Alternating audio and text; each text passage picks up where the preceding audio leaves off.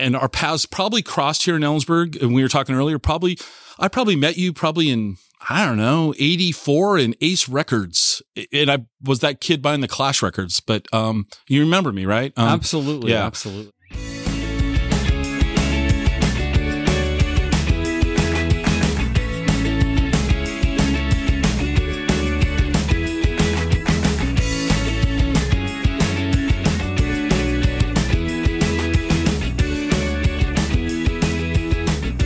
Welcome to the Exploring Washington State podcast. Here's your host, Scott Cowan. All right, Mark, I've hit the button. We're live. Thank you for allowing me to meet you here in Ellensburg. And so we're recording live in a recording studio on my equipment. So no offense to the recording studio. Mark, why don't you go ahead and introduce yourself to our audience? Hello out there. I'm Mark Pickerel, Ellensburg, Washington resident since 1968. Did you have that T-shirt? Working on one. Working on. Yeah.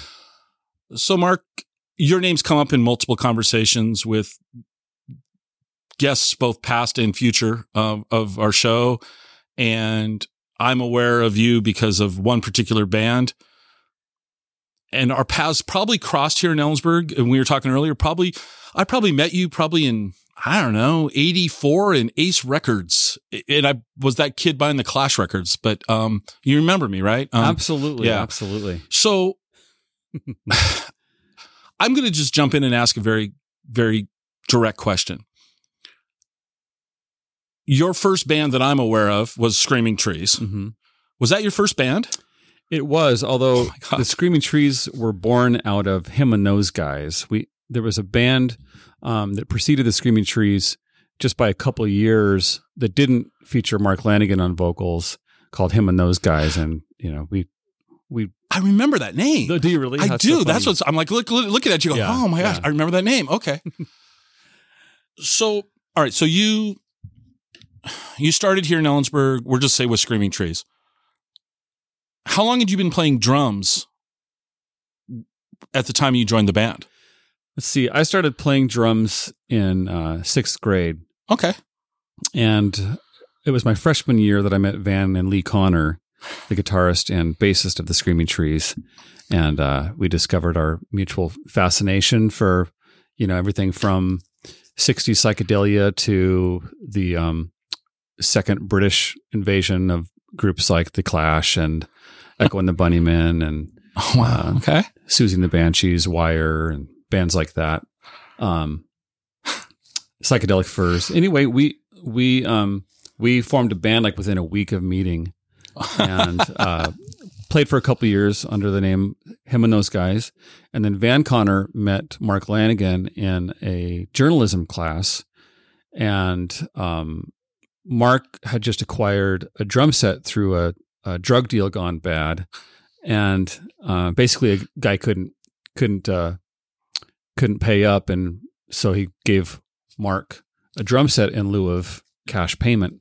So Mark had just started playing drums, and our band Him and Those Guys had kind of hit a wall with what we were trying to do, and you know, we knew it was time for us to expand our repertoire beyond just playing covers.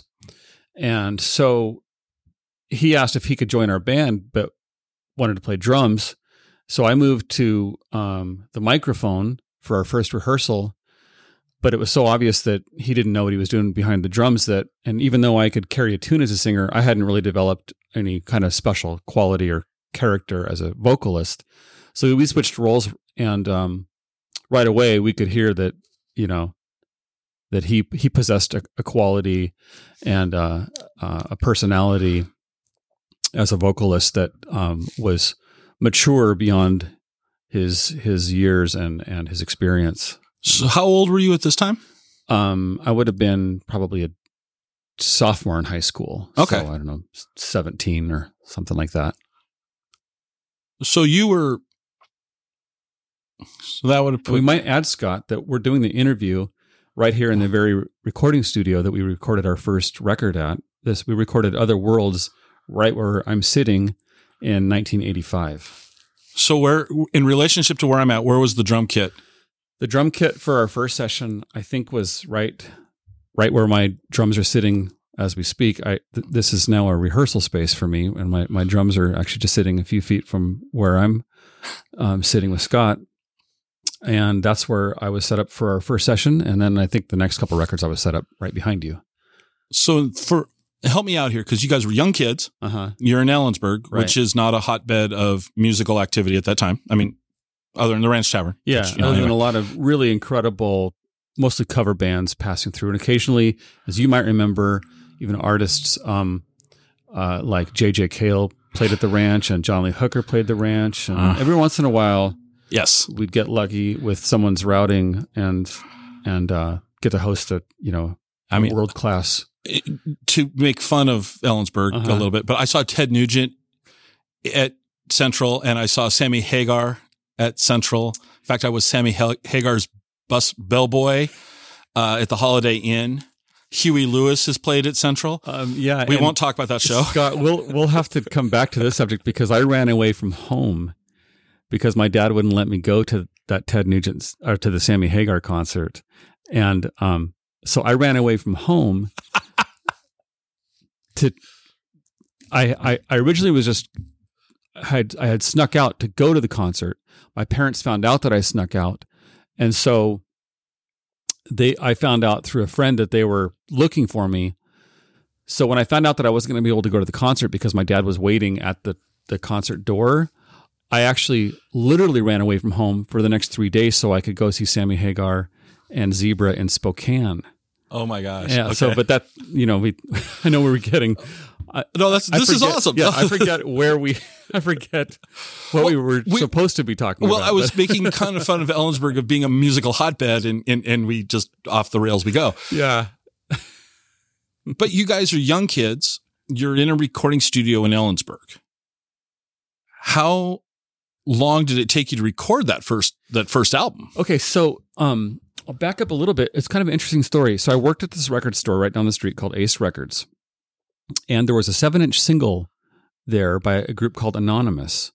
And I noticed that I listened to it, and it was really unusual. And I asked the store owner, Tim Nelson, about it. And because I noticed that the address to write to the group was an Olympia address. And I'd hardly ever stumbled across any interesting records that were from the Northwest. And this one was especially interesting because it wasn't your straight up like post-punk garage rock or pub rock that a lot of the bands out of Seattle were playing, like the Heats and the Young Fresh Fellows, groups like that. This was avant-garde and really unusual and had more in common with like Brian Eno, David Byrne collaborations, like a lot of like tape loops and unusual stuff like that. So I asked the owner about this record called Anonymous. He goes, "Oh, that's Steve Fisk's project. Steve Fisk used to go to Central." So I decided on a whim to just write a fan letter because I was so intrigued with the idea that someone from this area and Ellensburg specifically had produced a record that didn't have anything in common with the terrain or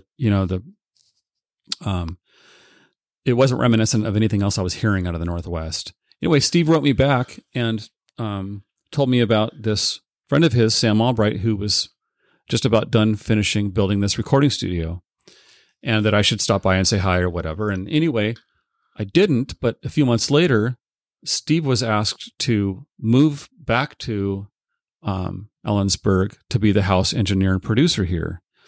And so he found me. So Steve moved back to Ellensburg a few months later and found me working at the Connors video store. The Connor brothers and the whole family owned this video store by then called New World Video. Wow. Yeah. And so Steve walked in and introduced himself. And that happened to coincide with Gary Lee Connor having just finished some home demos that were really quite sophisticated. And we were trying to decide how as sophisticated as they were still demos. And we knew that we needed to actually get into a studio and bring a new dimension to them. So I gave Steve these demos we'd recorded, and then he approached me a few days later and said, "Hey, these are really great. You guys should book some time with us, and let's let's roll tape. So we, within a couple weeks, we were right in this room recording Other Worlds. I was, like I said, I was a junior in high school, and the rest is history. So that's how it all got started. Wow. Yeah. This could go in so many different directions. I mean, it just could. Because now I want to ask you, do you remember Frazzini's Pizza?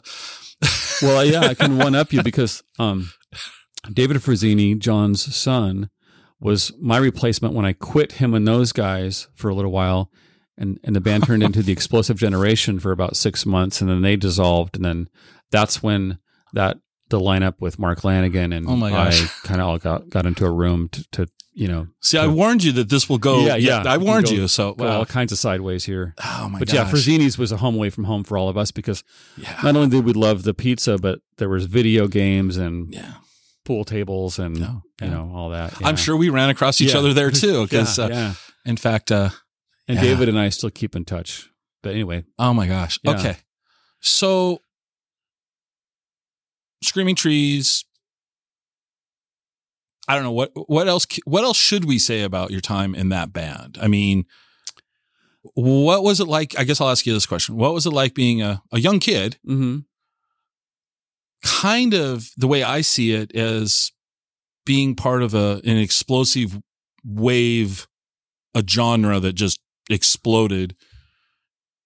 Yeah, what was it like being in the middle of that hurricane? Sure. Well, it was really exciting, but I'll say that, we felt like outsiders living on the east side of the Cascade Curtain, and it seemed like, obviously Seattle was the cultural center of Washington State, but Steve, who produced that first recording of ours, was friends with a guy named Calvin Johnson, who had a record label in Olympia called K Records.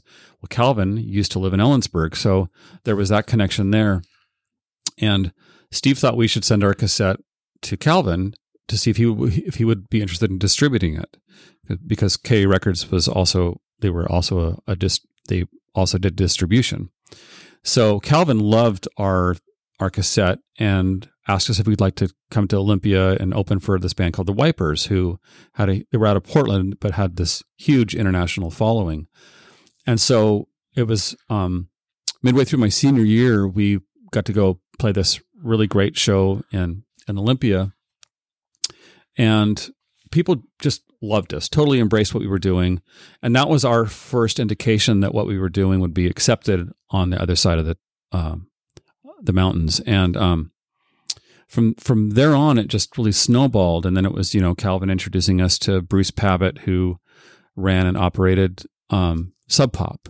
And Bruce started coming out to our shows and asked us if we'd like to contribute to the first Sub Pop compilation. And so it was just all these little incremental, like big baby steps. And yeah, it became more and more exciting with each day, with each, So how did you get through school? I mean, because here you are playing shows. I mean, just barely. Yeah. By the time I got midway through my senior year, I really wanted to just drop out. But my parents were like, "You've got to be kidding!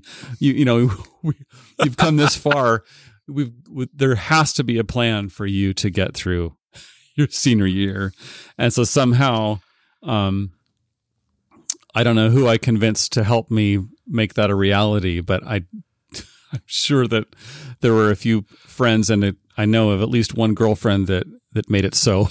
I won't lie. Well, I can't imagine. I mean, thinking about myself in high school, I can't imagine. I mean, I didn't pay it. Mom, you're not listening, are you? I mean, I got good grades in high school, but it wasn't my priority. And I wasn't playing shows. I wasn't going to, I grew up in Tacoma. So it wasn't like I was coming over to Spokane to play. Here you are, you got Sub Pop Records talking to you. You've got, I mean, surreal. It was very surreal. And when we signed our first contract with SST Records right after my senior year, and at that time, SST was considered probably the most happening record label in the world. They had, I mean, let me read you a list of just some of the highlights from their roster: Black Flag, Sonic Youth, Dinosaur Jr., the Meat Puppets, the Minutemen, Husker Du, Dinosaur Jr., all these bands were on SST. And when the Screaming Trees went to see Black Flag during my senior year when they were playing in Seattle, we knew that Black Flag's guitarist Greg Ginn was also the owner of this incredible record label. So we brought the demo tape that we made right where we're sitting, and I put it right next to his next to his monitor. And he picked it up and put it on his amp. I forgot all about it, but that was the first seed we planted with that label. And within a couple of years, we were part of the roster. But that was probably the most exciting day of my life in music was getting to join that roster. Did he listen to the tape? Absolutely. So he didn't just like pick it up and like get it out of his way. He picked it up, and at some point he listened to you. Yeah. And there's actually a second part of the story that I failed to mention, was that Steve Fisk, who produced those first recordings of ours, had a friend named Ray Farrell who'd gone to work for SST. And Steve sent our record Clairvoyance, which we had just finished, to Ray, not really even in hopes of us getting signed to SST, but he knew that Ray might be able to help us find some shows down in LA, which he did.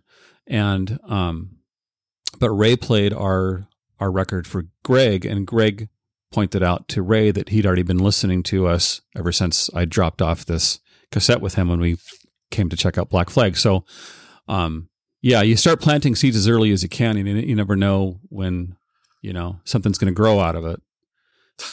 That's really, really cool. Yeah, I was really really outgoing. Cool. I was sort of the spokesperson for our band early on, and the one out there shaking hands and consigning our cassettes at record stores in Seattle, and how were cassette sales in Seattle? I mean, because earlier on you said you weren't sure because you guys are isolated in Ellensburg. I'm putting words in your mouth with that word isolated, but here you are in Ellensburg, Cascade Curtain, as you called it. You play a show in Olympia. You got good response. So you're like, okay, this will play well in Peoria. So how when you were consigning cassettes, how was it? Yeah, I don't know where I developed the audacity to just walk into record stores, but we would drive to Seattle and go hit the Ave, University District, because there was about 8 or 10 record stores within 6 blocks of each other back then, maybe within 3 blocks of each other. And I would walk in with a few cassettes and maybe I don't remember if we had like a little press kit of reviews or anything like that. It also helped that we immediately landed a radio show before Clairvoyance even came out. We ended up being guests on KCMU's Audio Oasis, which was their local show, and Jonathan Poneman was the host, and Jonathan became Bruce's partner at Sub Pop. So here's how all these worlds connect. Is somehow probably Bruce or Calvin Johnson mentioned to Jonathan that we'd be a good guest for his radio show. And so that gave us a little extra street cred. So when you walked into a record store, you could say, hey, my name is Mark Pickrell. I'm the drummer in this band called the Screaming Trees. We're going to be guests on KCMU's Audio Oasis next week. And we're looking for places that might be willing to stock our cassette and this and that. And, and so we just, as Too Short would say, you get in where you fit in. You just figure out different ways to secure some kind of relationship with a store, or leave a good impression wherever you can, and that's what we did. People always say in the music industry, it's not what you know, it's who you know, but more importantly, it's whether or not you leave a good impression. Right. And we were really dedicated to that, to making as many friends as we could, and to nurturing as many little relationships as we could, and I think that really served us well over the years. In fact, the whole industry is based on relationships, as you can probably attest to in the current field that you work in. And Well, that and having the audacity to pick up the phone and call somebody Yeah. and have a conversation, even if the conversation's like, no, thank you. Right. You'd be surprised. Most of the conversations have been, yeah, I'd like to do that. I'm really very pleased. And at this, I think I've figured out the best pickup line of 2021 is, do you want to be on a podcast? It just works. Anyway, we could talk about the Screaming Trees, and I don't think I could do that chapter of your life justice. So I'm going to ask you one last question about the Trees, and we'll move on. When you remember the Trees, was there a memorable show for you that you thought was just like, wow, this is cool? There was a couple. Okay. One was opening for Sonic Youth at, I want to say it was the King Street station. Oh. I forget. There's two stations right there in Pioneer Square. One's a functioning train station, and the other one, at least at the time, I don't think was. But anyway, I think it was a King Street station opening for Sonic Youth was a really big deal. And also we shared bills with Soundgarden, and we played their first record release party at the Tractor Tavern, which was really incredible. Wow. And then we played their the first date of their right after they signed with A&M. Their first major label release was Louder Than Love, and we played like the launch date of that record release party and the launch of that tour with them at the Moore Theater around 1989, I think. And that was an incredible night. That was okay. Tad, Screaming Trees, Soundgarden. Incredible night. Wow. Okay. Yeah. But yeah, I literally could go on and on. No, but you're right. Let's. But I do want to ask one other question about that era. Uh-huh. You played drums with Nirvana. Uh-huh. I should add, when I played with Kurt and Chris of Nirvana, we were operating under the name The Jury rather than Nirvana. Those recordings ended up coming out on a Nirvana record, and so people oftentimes mistakenly introduce me as a member of Nirvana, which, I'm happy to, if it opens up doors that normally wouldn't be available to me. You're all for it. Except I do, when in an environment like this, I feel like I should set the record straight for my own credibility. Right. So the reason I'm asking this question is, you mentioned you guys went over to Olympia. Yeah. And what little I really know of Kurt Cobain was, Aberdeen, and they played in Olympia a lot. How did you meet Kurt and Chris? We saw them perform right down the street at a community center here in Ellensburg called Hal Holmes Center, and they were incredible. I don't think that I met them that night, but they left an incredible impression with all of us. And then we had heard that they signed with Sub Pop, and then friends of ours mentioned to us that they were huge Screaming Trees fans. And in fact, I remember when the Screaming Trees opened up for Sonic Youth in Portland around 87, that Kurt and Chris came out to see the show and ended up hanging out with us backstage. And they may have mentioned at that point that they were big fans of our records. And in fact, Kurt actually wrote us a fan letter at some point that appears in some book. Okay. So he was a fan of ours, and we were fans of theirs, and just ended up in the same rooms, same shows over and over again. And so, yeah. And so you guys got together, recorded a few songs kind of as a project. Right. That's cool. Yeah. That's very cool. All right. So I'm going to grind these gears, and let's fast forward to now. Because I was listening to some of your Mark Pickrell and Praying Hands. I could not get the Peyote 3 on Spotify. I could not find it on there. Good to know. It may, that may be my own fault that I submitted that recording a little bit late for it to meet the deadline, most likely. I would imagine that like any day now, and by the time this is live, it'll be. Yeah. I think that it'll be available through Spotify by then. And I have this, I don't know how I want to describe this to you, but so when I think of you, I think of you as this, because I was watching the video, I Nearly Lost You. and I was laughing because it was recorded in Ellensburg, and I never noticed that before. Uh-huh. I'm like, wait a second, this is Ellensburg. I just, anyway. Yeah. But I think of you in that genre of music. Yeah. And so I'm listening to you play more contemporary stuff now. And we're much older than we were back then. Mm-hmm. But here you are, and I'm butchering your history, but I think of you as a drummer, and here you are now, front of the band, singing, playing guitar. Mm-hmm. What inspired that evolution?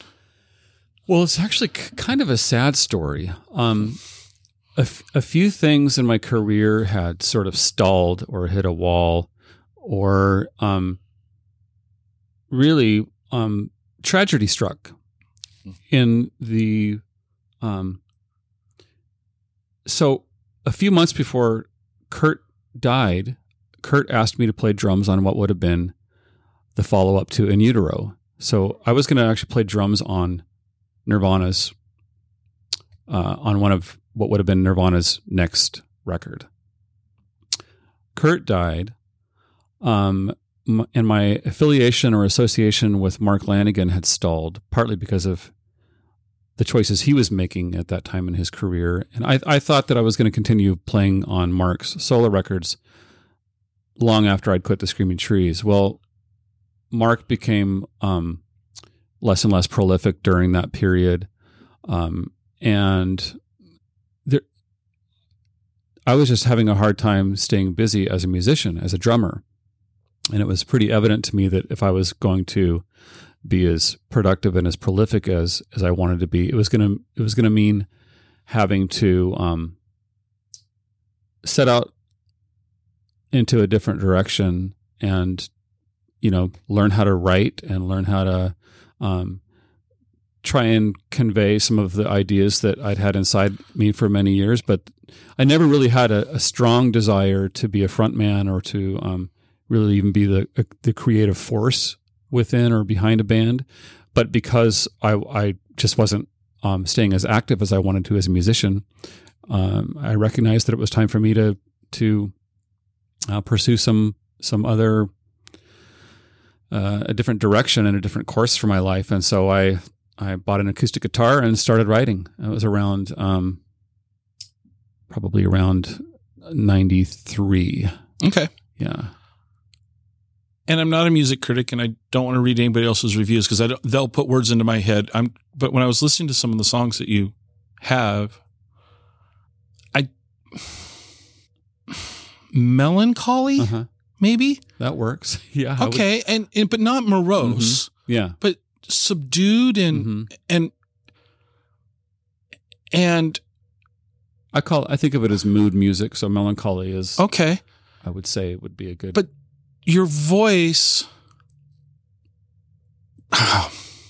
long pause here, folks.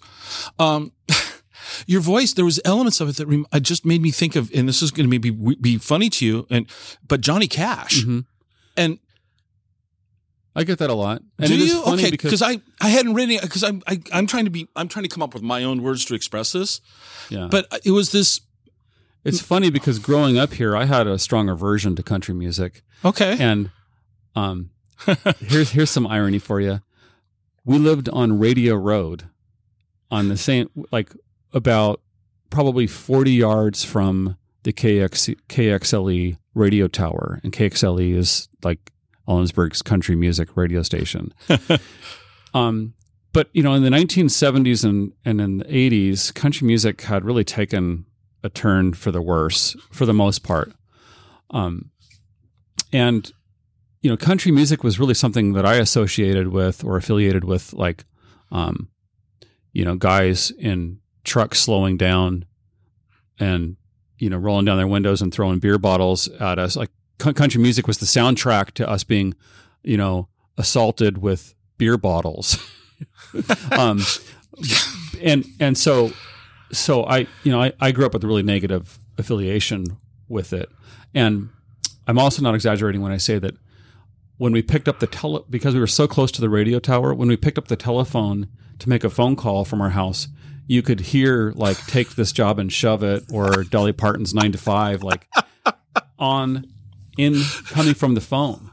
So, I don't care what you heard coming through your phone. You would have hated it. Yeah, you would have probably, hated. You would have hated Screaming Trees if you would have heard it pick up the phone. And you know, here's another funny thing. Just like in the movie Groundhog Day, back then KXLE's broadcast in the early morning was totally canned, and so oftentimes you would hear the same song. So when my alarm went off in the morning, oftentimes you'd hear the exact same song at the same time for days on end. I'm pretty sure that's really the way it was, and not just the way I remember it. But anyway, it wasn't until years later that I even developed any kind of positive association with country music. But eventually, apparently I did. And the first couple records I did as a solo artist, I was really self-conscious of my voice because I could hear this kind of country element in there. And so I really tried to do whatever I could to disguise that by using a lot of synthesizers and just doing whatever I could to offset my discomfort with the fact that I sounded like Willie Nelson and Johnny Cash. But eventually I had to just accept who I am as a singer. And now I'm a huge fan of that genre, and especially that period from like the, 50s and 60s, a little bit of the 70s. I still don't really like that period where country kind of transitioned into like using like aspects of disco and, but yeah, so I'll take the Johnny Cash as a compliment. The Johnny. And yeah, it was. I was listening to it and I go, there's just this, it evoked this memory of Cash. Sure. And I'm not a huge Johnny Cash fan. I mean, it just, there was this. So Mark Pickerel and his Praying Hands. Mm-hmm. How did you come up with that name? Well, it's funny. So I just, like you mentioned earlier, I now we're calling the band Pickerel and the Peyote 3. And part of it was because I wanted to sort of shed this image that I had kind of adopted, this wolf in sheep's clothing, like this preacher man with a secret kind of, image or whatever. Because I just, I used to sort of be fascinated with those kind of characters that you often read about and see in old Western films.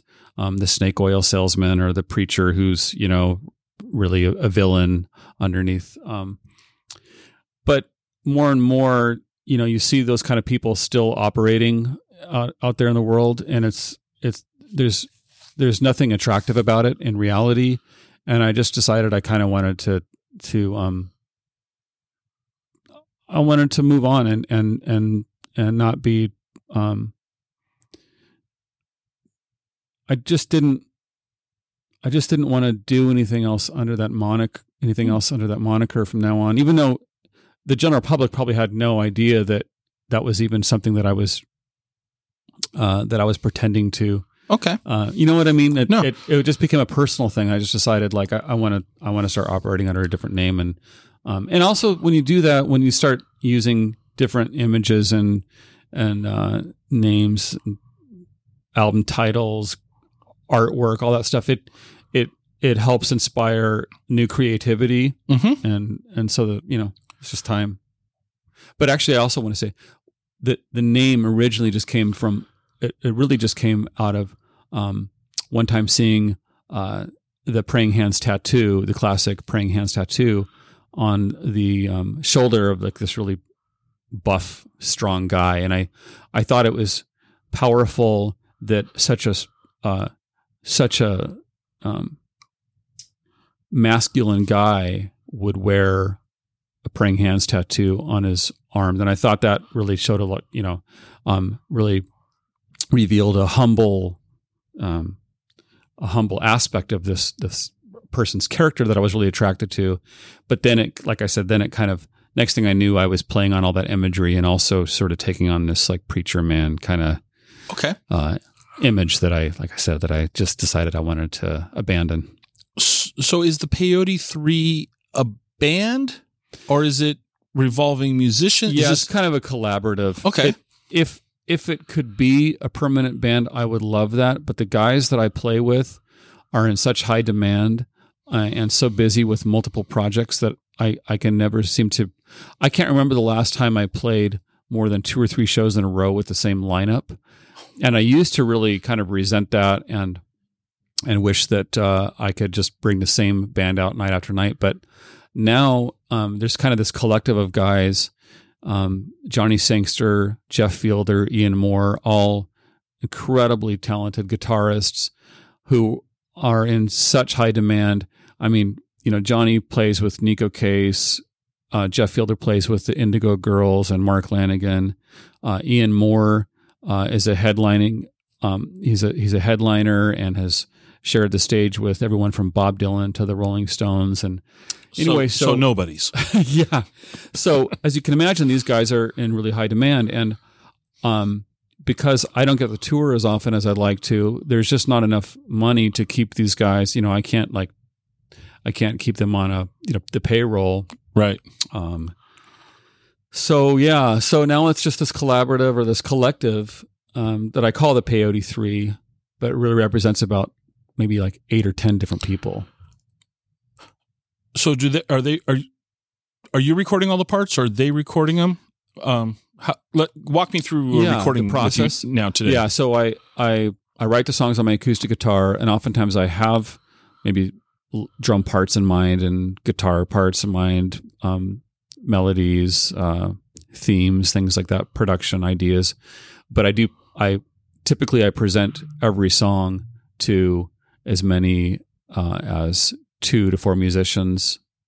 Usually we're rehearsing for a show, and I'll pitch a couple of new songs during a rehearsal and see if we can fit one of them into a show. And anyway, so we start developing the songs in traditional band rehearsals, and then we'll take a song to the studio. Sometimes I'll end up playing the drums on my own songs, depending on who's available on a particular day to record. Like Mike Musburger, who's played drums on like 4 of my releases now.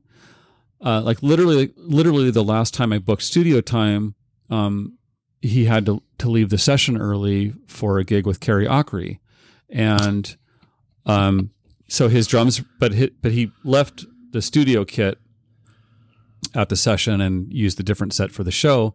And studio time is expensive, so I just I asked Mike if it was cool with him if I go ahead and just play drums on my own song, and he had no problem with it. He gets it. And so really we kind of just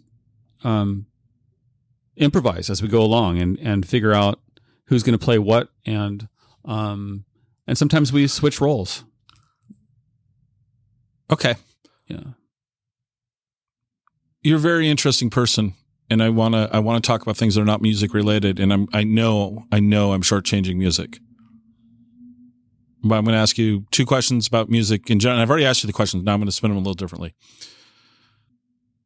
When you go see music play, when you go see performers in Washington State, can you name a venue or 2 that you think is an outstanding place to see music performed? Sure. I'll start with the Gorge, even though it's kind of it's your backyard. Yeah, it's in the backyard. I mean, it just has so much to offer. Even if you don't enjoy the music you're hearing, which is pretty unlikely, you're going to have scenery that you're not going to see anywhere else in the world. It's beautiful. Usually the production is incredible. The sound is usually incredible. Who have you seen at the Gorge? A memorable show for you at the Gorge? I'll start with saying that I was there for one of the very first concerts, or it might have been like, maybe a couple of years into their operation. I saw Bob Dylan and Tracy Chapman there. And that was back when you'd walk in and everyone was allowed to buy 2 bottles of wine, and you just go sit out on you bring your own blanket and that was great. It was incredible. But some other incredible shows, The Who, REM, Radiohead, David Bowie, Depeche Mode. I've seen and performed at least a couple of Lollapaloozas there. Oh, wow. And sharing the stage with, it's pretty cool. After I quit the Screaming Trees, I joined a band called Truly, and we got booked to play the side stage at Lollapalooza a couple of years in a row, sharing the stage with a few bands before they were even household names like Primus and Tool. But yeah, so and then also, I owned a record store here in Ellensburg for several years called Rodeo Records. And because of our close proximity to the Gorge, we were asked to be the Lollapalooza record retailer back in the 90s. So for like 2 or 3 years in a row, we were the ones stocking all of the artist CDs and merch, and we did like on-site autograph signings under our umbrella and everything. Really exciting period. Okay. Hosting like live signings from everybody from Nick Cave to L7 to the Beastie Boys, and selling records to Beck, and like so we brought used records out there as well. And so oftentimes before the show started, any artists that showed up earlier in the day would come and record shop from us. And like I said, Beck came and bought a bunch of records, and Cypress Hill and Coolio and Nick Cave. It was really fun.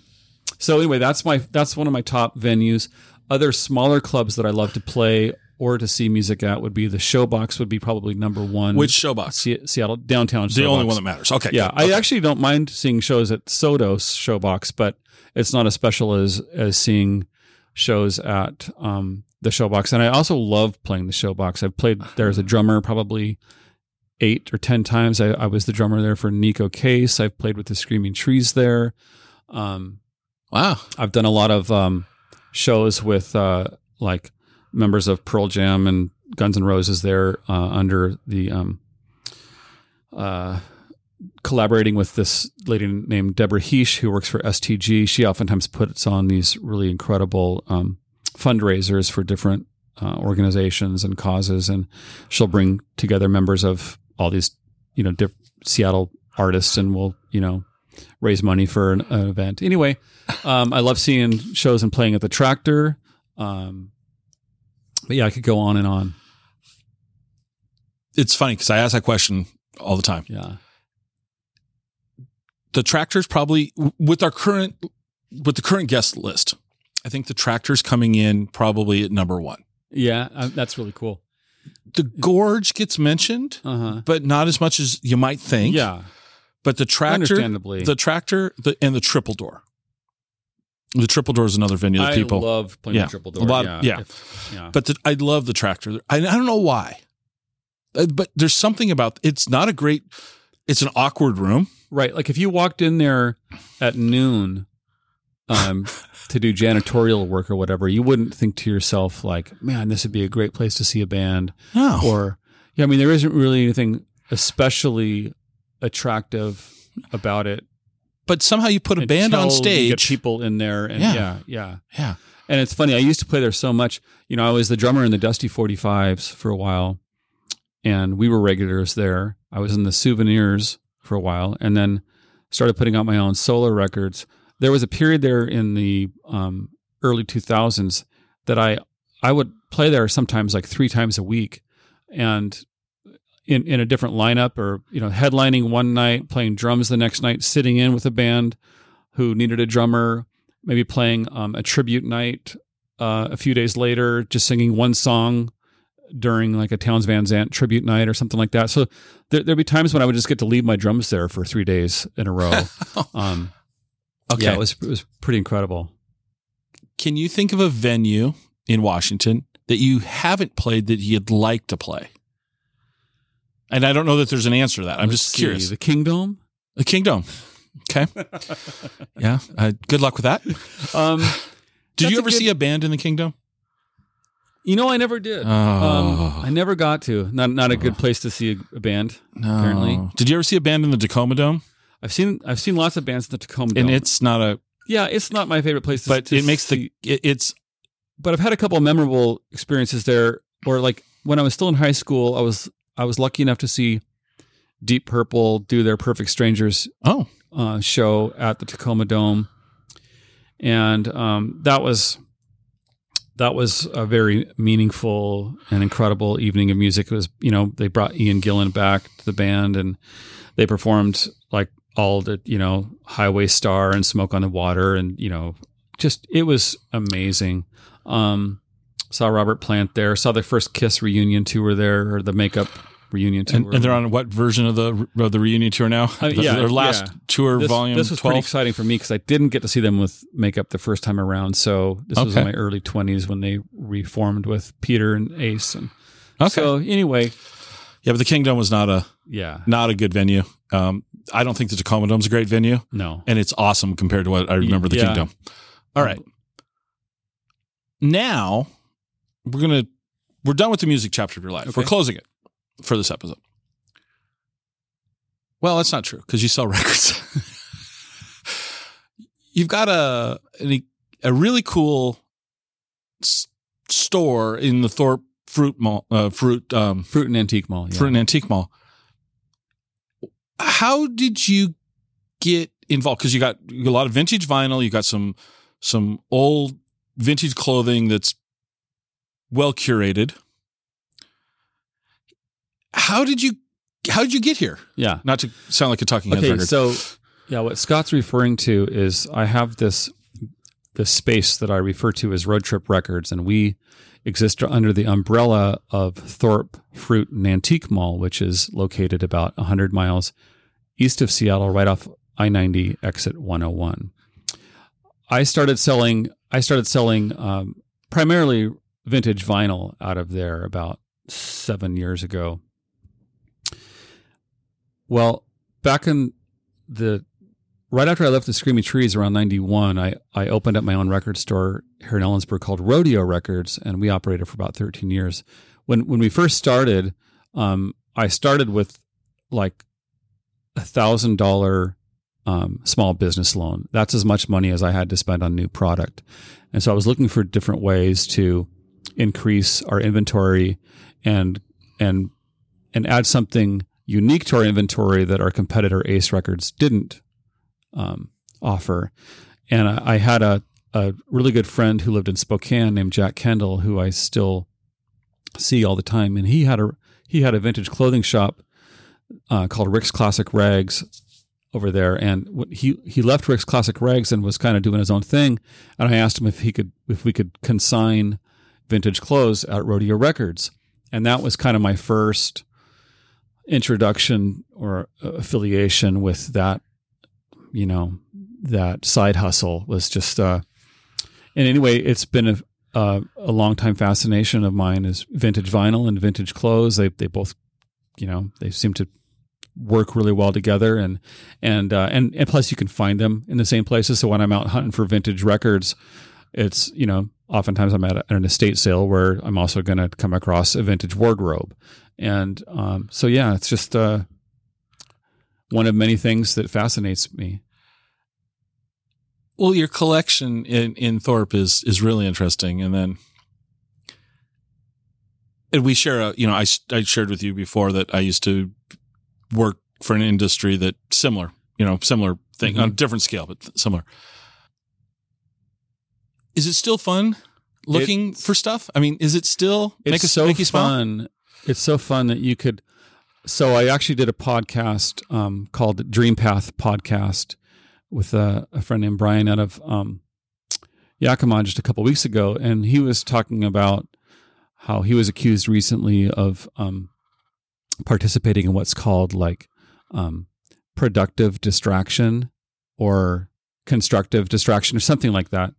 And it's when you, in an attempt to avoid the thing that you really want to do the most, in my case, that might be like making music and recording records, you find yourself engaged in all this other busy work that's really fun and fascinating and cathartic, but maybe it's preventing you from doing the thing that you really should be focusing your attention on. And that's what I'm guilty of with records and vintage clothes and antiquing and junking and thrifting. And I mean, I could go days without doing anything else and be happy just sourcing vintage stuff. Like that's just like how I would like to spend all of my days, all of the time. And I have to actually remind myself to take time out of all of that to work on lyrics to a new song or to promote my new record, things like that.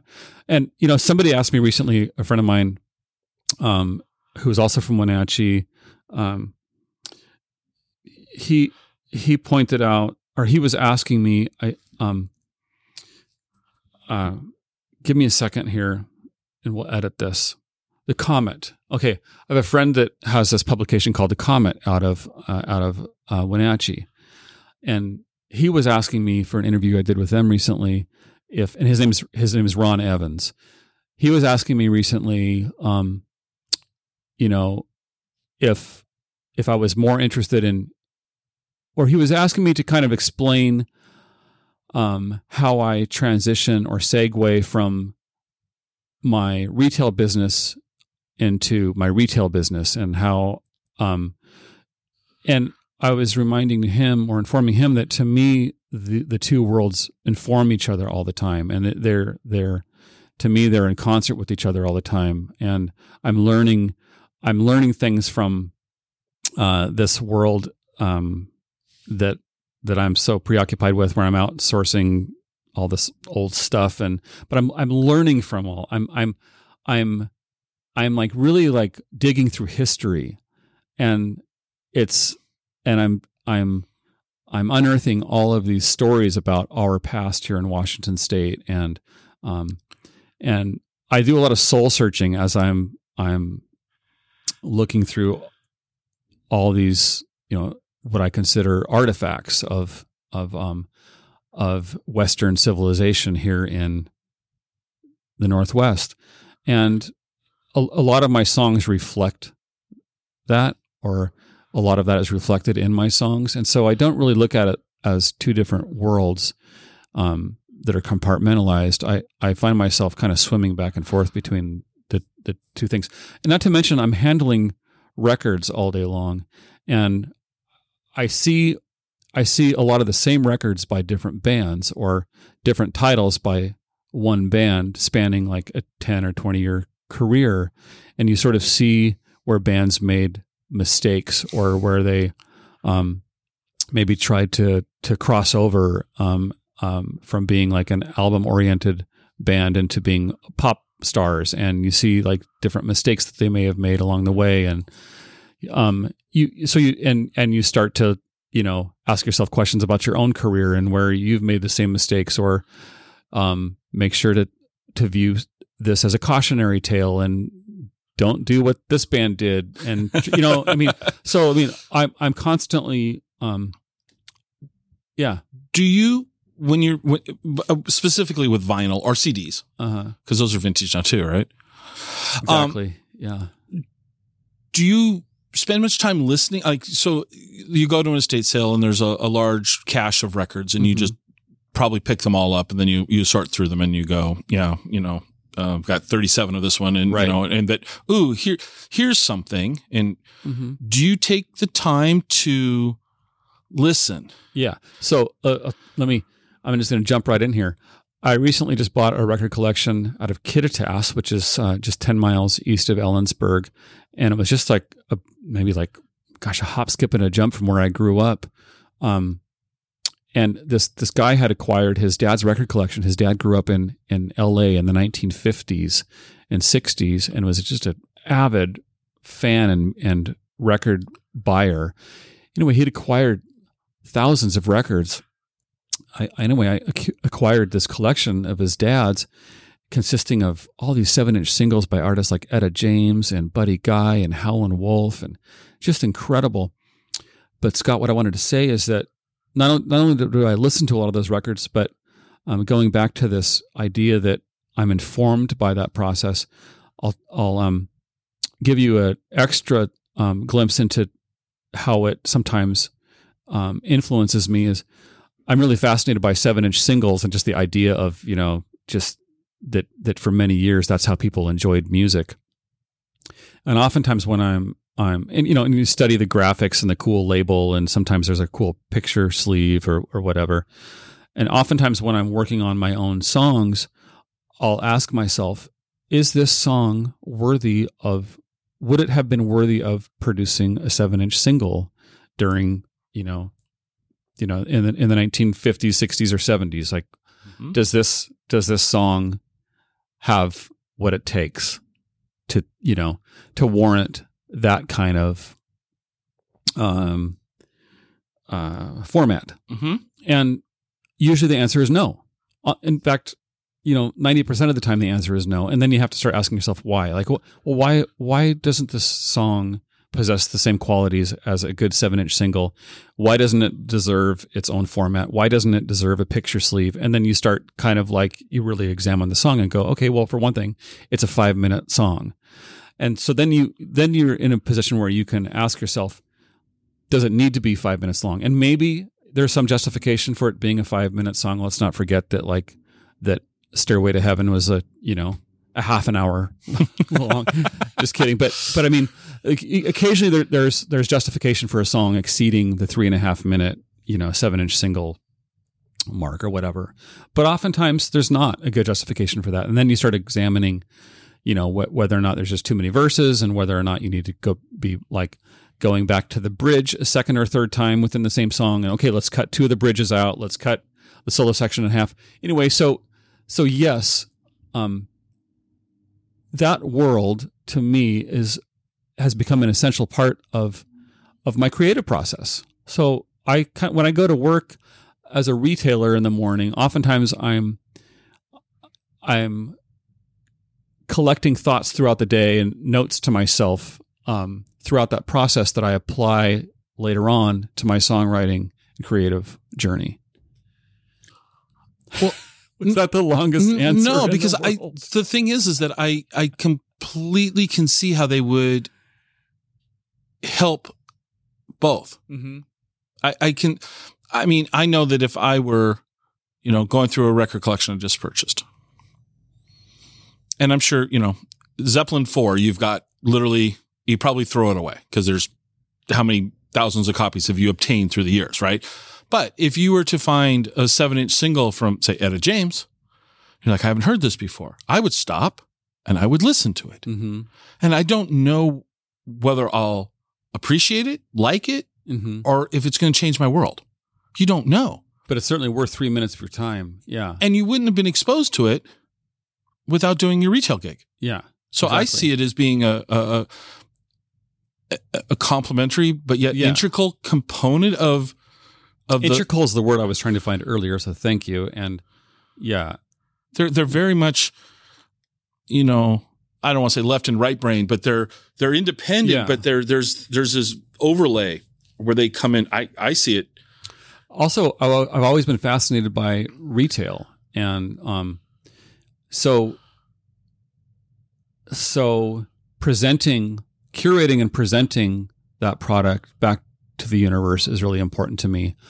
I like to do it as artistically as possible. And I don't really know where that fascination came from, but just from the time I was really young, I was just really intrigued with retail environments. And so, I apply that to what I'm doing. And in fact, my bandmates always tease me because I always show up at every gig 2 hours early to really present our merch in the most sophisticated way that I possibly can. And oftentimes it's all for naught because by the time another band shows up with their merch, and then by the time, next thing I know, somebody's saying, hey, you can't set that up over there. That's where our, bus station is going to, that's where we're going to have this alternate bar tonight where we're going to serve, Bud Light and Bud Light. So can you take that down? And, I take it all way too seriously, but yeah. Also, all these things are related in my mind. And I vintage stuff resonates with me. Uh-huh. I look backwards far more than I look forwards. I look back on historical events far more than I worry about or even think about optimistically the future. So I'm wired that direction. Question. It involves your life. So you grew up here in Ellensburg. Mm-hmm. You formed a band. You got to see a bunch of the world playing stage. At least you got to see hotel rooms and stages in parts of the United States and the world. Why'd you come back? Why is Ellensburg home for you? Well, it's kind of complicated. First, I'll just say this. I do love living here. I love the terrain. I love waking up to the smell of sage and lavender, and it's it's a beautiful place to live. The view of the Cascades, you just can't beat it. The canyon drive from Cle Elum to Yakima is one of the most intriguing works of art I've ever been exposed to, and has fueled many lyrics. I probably released 10 or 15 songs that I've written between Ellensburg and Yakima and back. Just Really? from that drive, it just inspires so much creativity for me. But I have made a couple of attempts to live in Seattle, and I love Seattle. Basically, I just got priced out of any neighborhood that I would want to live in over there. And I'll say that, I would be happy living in the south of France. I love New York City. I would love to live in a penthouse apartment in New York City. I love Austin, Texas. I love Tucson, Arizona. I love San Francisco.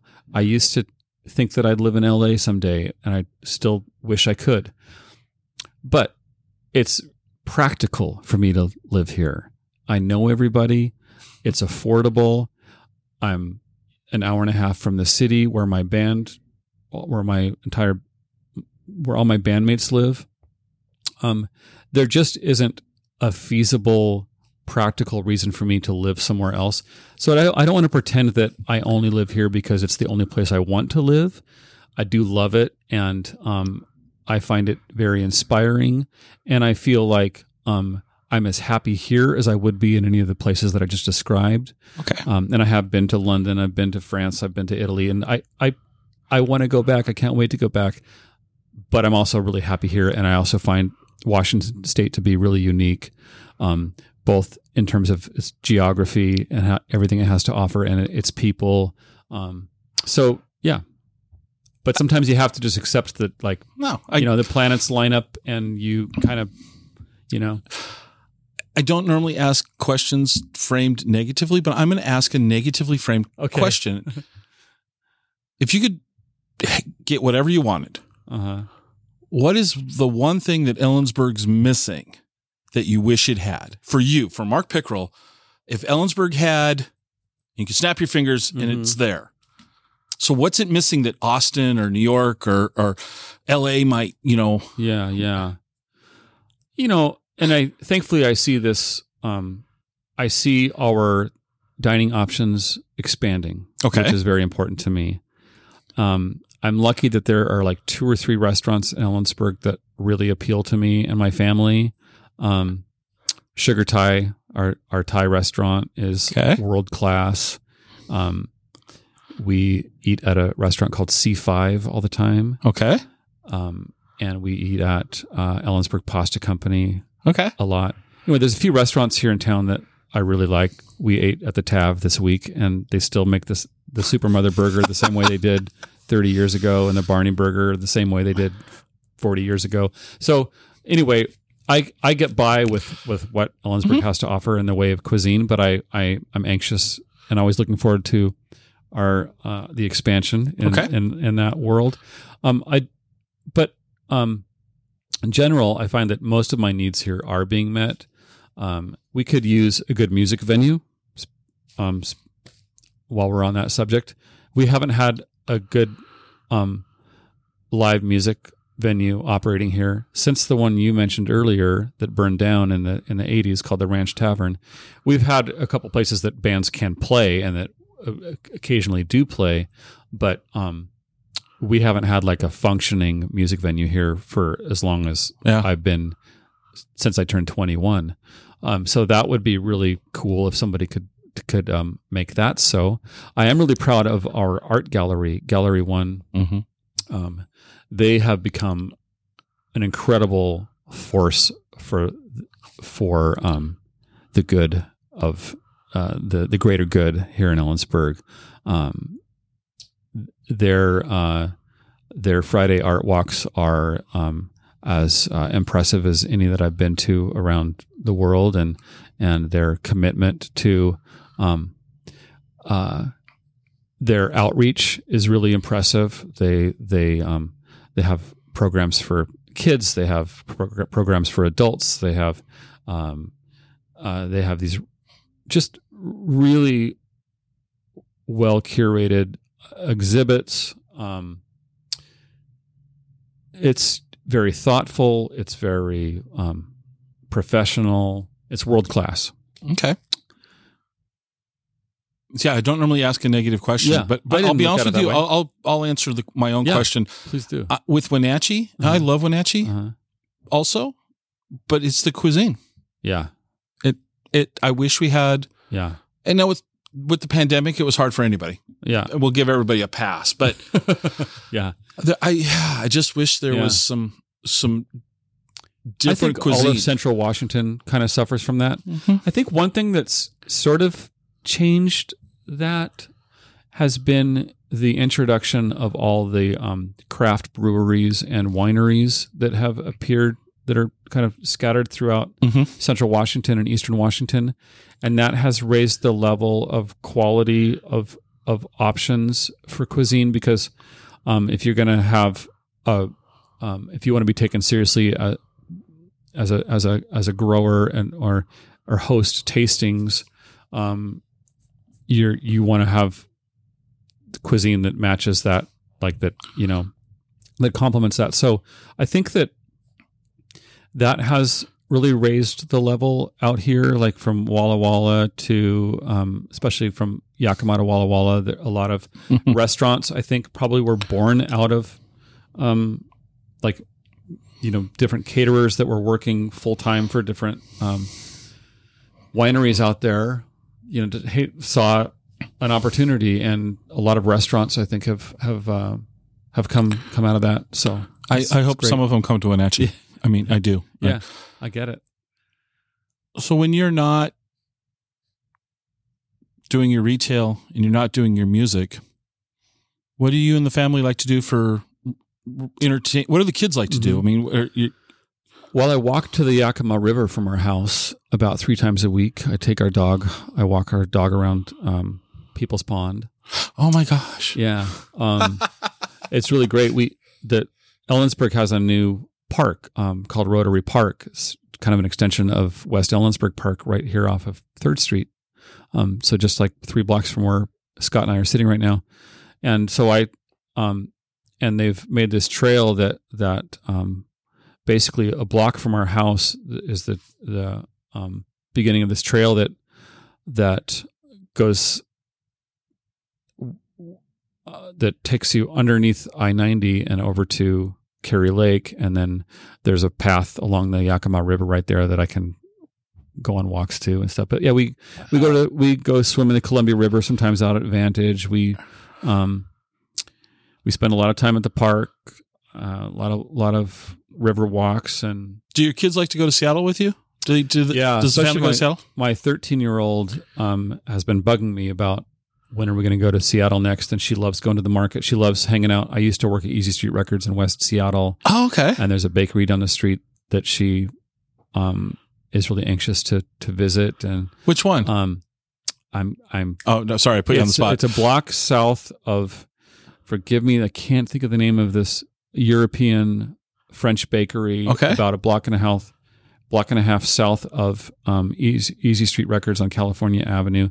It's just a few doors down from the Husky Deli, which she also loves. But yeah, there's a lot. We used to spend a ton of time on Alki because I lived in West Seattle, and so love Alki Beach and love hanging out at Easy Street Records still, and having breakfast there. And Did you ever play at Easy Street? absolutely. In Okay. fact, I had my record release party for Tess. We put a record out called Tess about 7 years ago, and our record release party was at Easy Street. I also was lucky enough to, about 6 years ago, the Sonics reformed, and I got to play drums for the Sonics, one of my all-time favorite bands, and that was at Easy Street.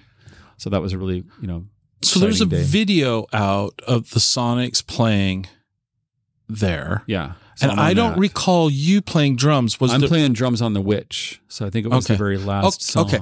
So And I was lucky to get that song because Matt Cameron from Soundgarden was signed up to play on that song. And so when I was asked what song would I want to play on by this the Sonics, the first song that came to my mind was The Witch. It has this really classic, iconic drum intro and drum break throughout the song. And it's like total garage punk rock song. Anyway, but Matt was already signed up for that. And I'm not really in a position to ask Matt Cameron to forfeit, but he had to cancel. So at the a day before the show, I was told that, in fact, I could play on The Witch if I wanted to. So I had to really scramble to make sure I really had it memorized. That there's a couple of complicated little twists and turns in that song that are easy to get mixed up. Anyway, but I think I nailed it. It was such a great night. Eddie Vedder sang that night. Members of the Presidents played. Calvin from Beat Happening sang. Van Conner from the Screaming Trees came up and played a song. Yeah, it was a great night. So I watched that video. Yeah. And admittedly, here I am talking to musicians in Washington State, and I grew up in Tacoma, and I didn't know that much about the Sonics. So here was my takeaway of that video. How old were those guys at that time? They're in their like 80s. I've never 70, like mid 70s to early 80s. I've never seen a drummer so violently attack a drum kit. Okay, so that isn't their original drummer. Okay, but that man, whoever he is, he's great. He came out of a band called Agent Orange. Yeah, he's an incredible drummer. Yeah, but I've never seen. The whole time I was watching, I just was obsessed with watching this drummer. Yeah, he's and incredible. I don't normally. I'm not like saying I watch drummers all the time, but it was like he's the perfect man for that job, and he really propelled. And I think it was helpful to them to have a guy who could really drive the bus. Who really like. Yeah. Well, I want to wrap this up so we can get you going, and it's the time we're recording this is it's probably 105, 110 degrees today. Right. It's a balmy 100 and something. Mm-hmm. I'm a coffee nut. Are you a coffee fan? I love coffee. Recommendations? D&M. Got to go to D&M. And if you're not a D&M person, they do serve Cafe Vita coffee out of at Vinman's Bakery, which is, we were talking about cuisine earlier. Right. I think we have one of the best bakeries in the world right here in Ellensburg, Washington. It's called Vinman's. Yeah. It's adjacent to the campus. It's right off University. It's where where Fresenius used to be. Look up Vinman's if you're in Ellensburg. Okay. Yeah, just incredible. In fact, it's now owned by a guy I went to high school with. Oh, yeah. Okay. So to wrap this up, you've got some new songs out, right? I do. Yeah. Yeah. I think, I don't know if we were recording when I said this. At the time that we were recording this, I couldn't find them on Spotify. So they'll be out by the time that this is live. If you look up Mark Pickerel and his Praying Hands, just about anywhere in the, you can find, I released 2 records that kind of complement each other within the last 6 months. The first one is called Rebel in the Rear View, and it consists of about 10 years worth of recordings,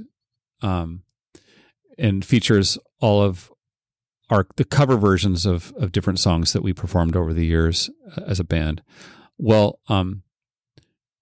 at those same sessions, we recorded originals, and all the originals are on the new Pickerel and the Peyote 3 record entitled I Have Visions. Okay. And anyway, so during COVID, I really needed to figure out how to make the best use of my time.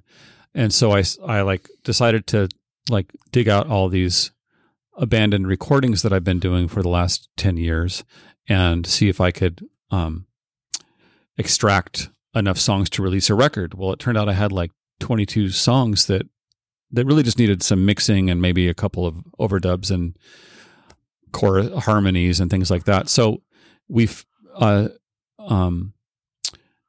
Johnny Sangster, my guitarist, who's also a celebrated producer, went in and did all the work to bring these recordings back to life for me. And it turned out we had about 11 covers and about 11 originals. So I decided to market them separately. And so you've got Okay. Two releases that really represent, or that consist of the same recordings. Just anyway. Okay. And so where else can people find you if they want to find you? Amazon, Spotify, Bandcamp is my preferred place to send people because Bandcamp offers a really generous royalty rate to artists. So if you want to contribute to the cause, the best thing to do is to go to Bandcamp, and don't go to just the Mark Pickerel page, but go to the Mark Pickerel and His Praying Hands page where you'll find my last 4 releases. Okay. And but otherwise, Apple Music, YouTube. There's a YouTube channel now. So really, it's just basically a Google search away. You can find any of this. Google Mark Pickerel, and we will find you. I really decided to go ahead and make the music available like on basically every legitimate platform, even though some of them aren't as generous to the artists as others. It's really important to me that people hear the music because I want to get out there and start touring again. And the only way for me to, any tour on the horizon? There's not a tour on the horizon, but I do have 2 dates coming up. I'm playing Slims, which is a really cool little roadhouse south of downtown on First Avenue. It's called... in Seattle. Yeah, thank you. Slims in Seattle on August 7th and Slims on September 10th. Okay. And I'm actually also, I think I just got a text from my friend Trey out in Walla Walla, who has a winery out there called Sleight of Hand. And I'm going to play his, watch for dates coming up. I'm going to play his room and also in Soto at the Sleight of Hand's cellar, a tasting room coming up. We haven't confirmed the date yet, but by the time this airs, if you just look up, or go to my Facebook page and I'll announce a date. Okay. Just go to Mark Pickerel on Facebook, and that's the best place to follow me and Twitter. Oh, you're on Twitter too? Twitter. So okay. I'll always announce dates. We on all Twitter have different platforms of choice. Yeah, I know. It's so funny. Yeah. All right. I know we could spend an hour just listing all the places you can find me. Google search is kind of the ubiquitous place. Yeah. Well, thank you for making this happen. Thank you, Scott. I had a lot of fun. Me too. And I am looking forward to seeing you play live here shortly because you're playing at some venues that I like to go to. Yeah. And if you find any of those albums I talked about before, let me know. Anyway, thanks so much for being on. Thank you.